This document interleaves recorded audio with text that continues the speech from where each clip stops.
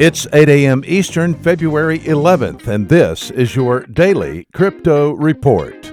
Bitcoin unchanged at $3,657. XRP unchanged at 30 cents. Ethereum up 3% at $122. These are your leaders by market cap. Top gainers in the last 24 hours. Engine Coin up 15%, Metal up 12%, and Dash up 9%. What works so well that it's basically magic? Bitcoin mining, USDT in the top 3. What about selling with Shopify?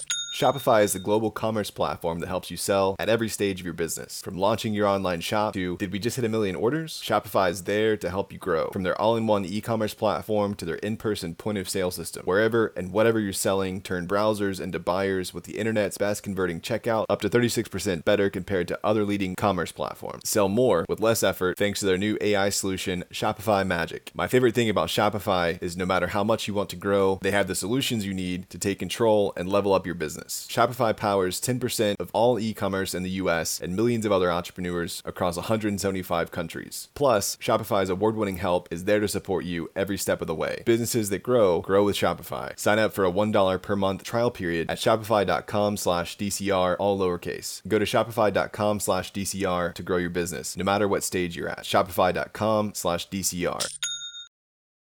Today's news. Tippin is a platform that offers a user-friendly web-based custodial crypto wallet. Tippin has announced that it will be introducing a Chrome extension that will let Twitter users send and receive tips in Bitcoin. Launched as an independent project, the new functionality aims to make it easier for users to conduct Lightning Network-based Bitcoin transactions. Tippin on Twitter works as a second-layer payment solution to enable faster and cheaper crypto transfers. Tippin on Twitter is in beta right now, with rollout as early as the end of this month.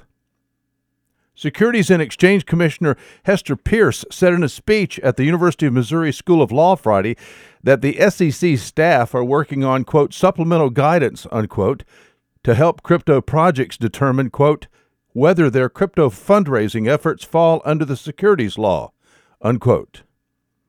And finally, Intercontinental Exchange is the parent company of the New York Stock Exchange. It is building a Bitcoin futures trading and custody platform called Bakkt, spelled B-A-K-K-T. Intercontinental Exchange has budgeted $20 million to build Bakkt in 2019. Today, it announced via Twitter it has acquired assets of Rosenthal Collins Group. Want more? Visit us at dailycryptoreport.io for sources and links. Find us on social media and everywhere you podcast under Daily Crypto Report.